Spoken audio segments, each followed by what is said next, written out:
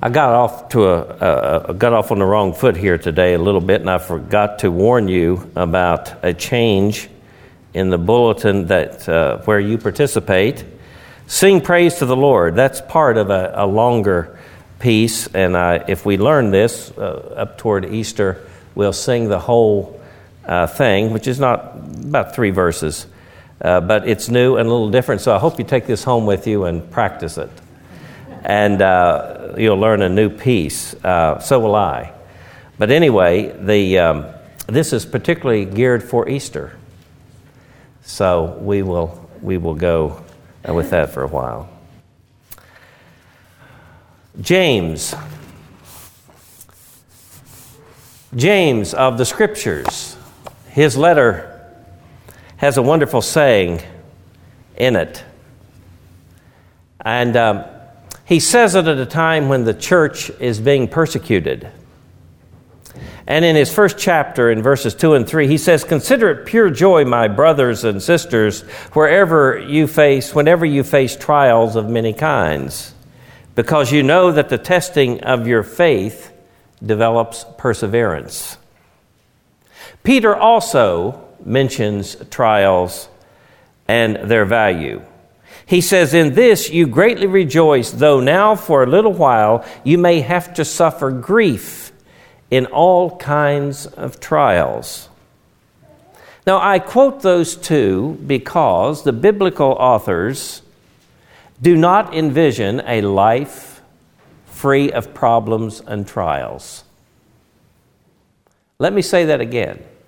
The biblical writers do not envision a life in this world free of suffering and trials. Now, this is in sharp contrast to what we expect, and I speak for myself. This is in sharp contrast to what we expect out of life. We expect to go sailing through. And many of us, when we hit some rough spots in life, we don't cope very well because we are not armed, if you will, to take on the difficulty or the trial. But the biblical authors remind us that this, in fact, is the way the world works. Now, I don't know how Christians are or how they think in other places where there is great persecution, and there is. We sit here in great comfort, let me tell you. Reading the news that I read, there is tremendous suffering in Christian communities around the world. I have been praying especially for Christians, as you know, in Egypt. I've also added Nigeria to my list for what's going on there. Christians who meet together simply to pray may have a near lunatic fringe mob attack them and burn their church down while they're praying, simply because they're there praying as Christians. Trials, they are sure to come, says James. Now, there is one great trial in the Bible outside of the crucifixion of our Lord Jesus Christ that I want to bring forward to you today, and that is the trial that Abraham and Isaac underwent. In fact, in our little gathering last night, someone happened to mention this in an offhanded way. It is a story of great significance. And here we find the model for our faith, Abraham, undergoing a trial, which means that it is for us. So in this life, we are not free from trials and temptations. That's simply not the case. If we look at Genesis 22, there you will find Abraham's greatest trial, and maybe the greatest trial or temptation episode that anyone experienced in biblical history outside of our Lord himself. And the reason that this trial or this temptation that he underwent is so great because it has to do with his beloved son of promise. And so he is going to be tested. Abraham is to be a blessing to the nations, and that whole promise that God gave to him is going to be put on the line once again. Will he pass the test? Abraham probably then went through a great deal, as Soren Kierkegaard in his famous work Fear and Trembling tries to describe what he thinks are the psychological aspects of his suffering. Well, let us look at the text, the situation. And it's interesting how it begins. I want you to notice how it begins. Sometimes later, says the Scripture, sometimes later, it means that some time has passed by. It means that this is not connected to anything immediately. But sometime later, God tested Abraham, and he said to him, now I want to point out something that is in Hebrew. It's a grammatical construction. There's very little grammar in Hebrew in one sense in the ancient text, not like there is in Greek. But it is significant that the word or name of God comes before everything else. It means that the emphasis is upon God. So God is doing this. And whatever follows is at God's command. And so God tests Abraham. And he says to him, take your son, your only son, Isaac, whom you love, and go to the region of Moriah. Now, we don't know where Moriah is. There may be a possibility from 1 Chronicles, I think it's in 1 or 2 Chronicles, where this could be Jerusalem. But really, we don't know where Moriah is. It's only really mentioned here in this way, even though it appears to be mentioned a second time. So he says, go to the region of Moriah. Sacrifice him there as a burnt offering on one of the mountains that I will tell you about. Take him to one of the mountains I will tell you about. Now notice the construction. It's at God's command. So I'm going to say a few things here that maybe you don't hear when you've heard sermons on this. Let me say what this is not. This story is not a story about the ending of human sacrifice. If this were the case, God would not be up front driving the story. But God is in the place of emphasis. Now, it is true that human sacrifices took place all around Abraham. He was quite familiar with the brutal and awful practice of human sacrifice. And human sacrifice has been practiced around the world. It still is in some places, believe it or not. But it is not a story just simply to deal with the ending of human sacrifice. That kind of takes away, if you will, from the role that God has. Because God commands him to go. Let me say what else this is not. This is not a psychological study. Oh, it is quite sure that Soren Kierkegaard does a tremendous job in describing, no doubt, what possibly went through Abraham's mind. The fear and the trembling. And it is for sure that when we go through trials, we are tested often when we are most weak, and we're tested to the extreme, and we wonder if we will survive. That truly brings psychological suffering. Fear, trembling. We know what fear is. Fear is an emotion that can freeze us in life. And our fears can keep us from accomplishing things in life or doing things in life.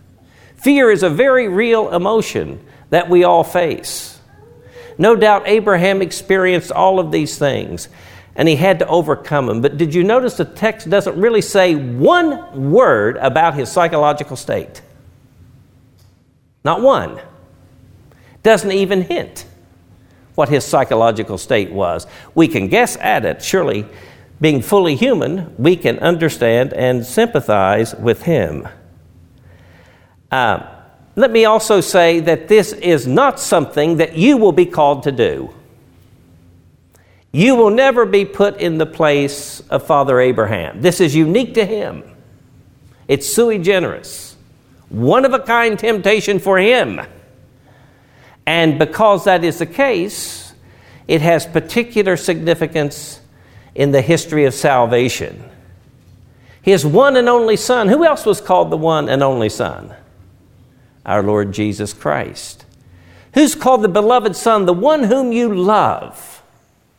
You know, that's when suffering and trials really begin, when something is on the line that affects your deepest love, isn't it? Your one and only Son. So what is this story about? It is the trial that Abraham had to go through to see, in fact, if he feared God and would indeed be that one who would be faithful to God so that God would carry out his promises through him. Look at the story. Take your only son to Mount Moriah, Isaac. We could speculate here about how old Isaac is. He's big enough to carry the wood. He is big enough to carry the wood. I don't know how old he was. He probably was big enough and strong enough to thwart his father, who was an aged man. And so there is something here to be said for Isaac. He too consents in this. Now that's filial allegiance, isn't it? And he too must have been trusting God. There is no question about it. He took the wood. Abraham took the two dangerous things, the fire and the knife. They left their servants and donkey behind, and they went up to the mount. And so there they go, an aged man and a young man. And that then is when the temptation truly began, when he went up the mount. This is a real thing. He is going through with this. Now remember who Isaac is. He is the son of Abraham and Sarah. 3 times in the scriptures we find that either Abraham or Sarah laughed over the prospect of having a child in their old age. When he was born, Sarah was 90 years of age and Abraham was 100. Inconceivable, isn't it? In more ways than one. And how could this happen? Well, it did. How cherished would he have been? How much they had set their hearts upon him.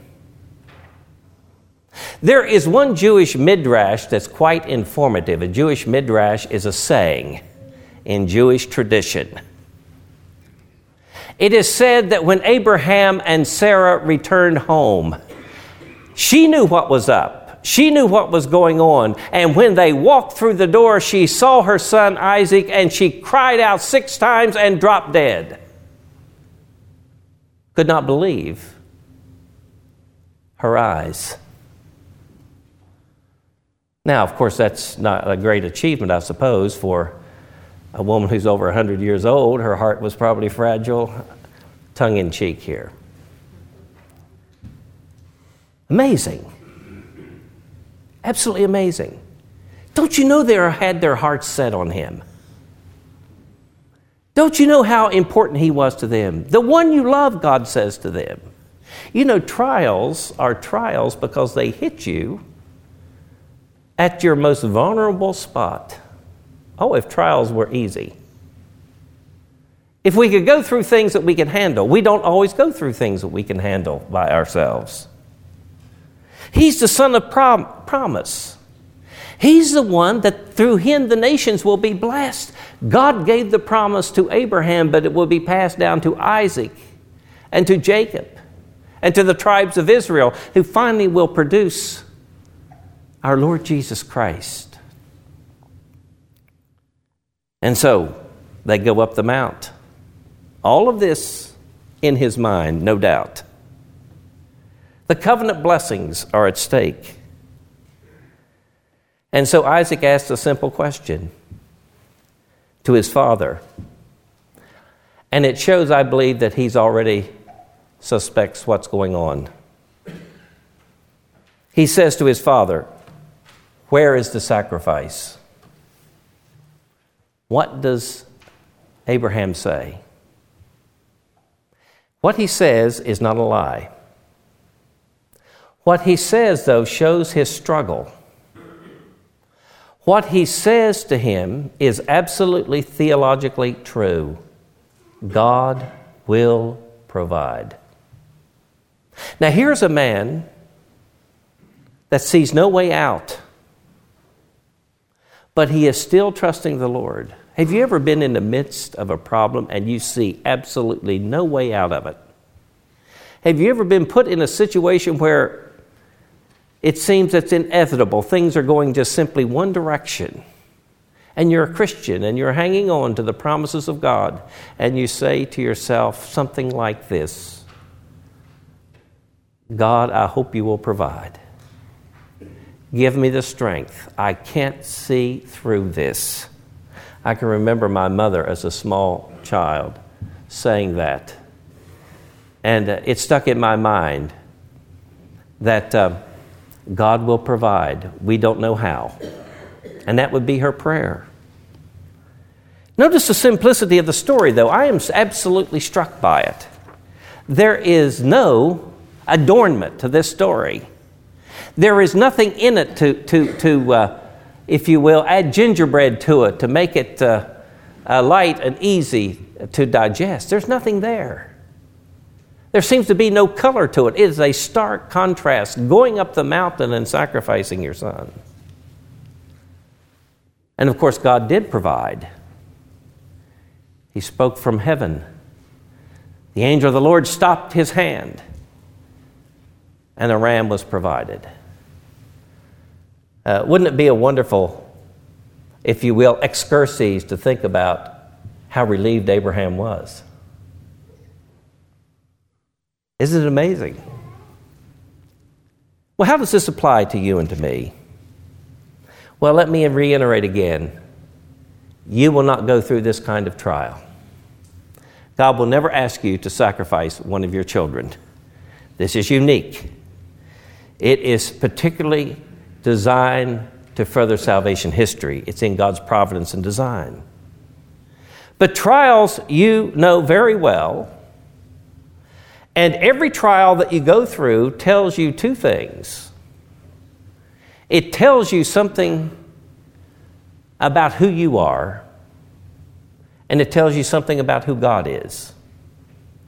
Every time you go through a trial or a great temptation in life, and every temptation is a trial, it will tell you a lot about what you're made of. You really don't know what you're made of until you get to the place where the trial takes place. There's an awful lot of talk today coming from New England and from New York concerning this great Sunday called Super Bowl Sunday. A lot of bravado, a lot of trash talking, and it's fun to play sports, but not nearly as much fun if you can also trash talk at the same time. It's a fun thing. It's a great enterprise. And if you've ever played sports, you know how much fun it is. A lot of it. But when on the field it is settled, there'll be some winners and losers. That is a kind of trial. But trials also remind you of who God is. Abraham was a better man. Isaac was a better man after having gone through this trial. They knew what they were made of, but also they knew of God's provision for them. Every trial takes you deeper, if I can put it this way, into the deep, mysterious way of God's dealings. We understand God's providence a little better, and we see how He is dealing. Trials remind you, though, all trials of this nature remind you that your final destiny is not this world. You know why we can't handle trials very well? We actually psychologically think this world is it. Abraham was a man who was a sojourner. Remember that it said he had to go from his homeland and leave him behind. Now he has gone, and now he gets another go to Mount Moriah, and now he's going to lose a child. Do you think that he settled on this world and his promise only? Was that taking him to a different plane, a different understanding? It was taking him deeper and deeper into his relationship with the Lord. It was reminding him that his home is with the Lord, and he will not be entirely fulfilled until he finds his fulfillment in that one who reigns above. Trials call us deeper and deeper into the Lord. Life is a trial. Everything that happens to us in one sense is a trial. Some of them are light, and we can learn to have joy in them. But the true and deepest way that we learn who God is to have joy in the deepest trials of life. So I would say, simply arm yourself. I love what the Proverbs say. Trust in the Lord with all your heart, and lean not to your own understanding, but in all your ways acknowledge Him, and He will direct your path. Praise be to God, who will not leave us to our own devices, but see us through. Amen.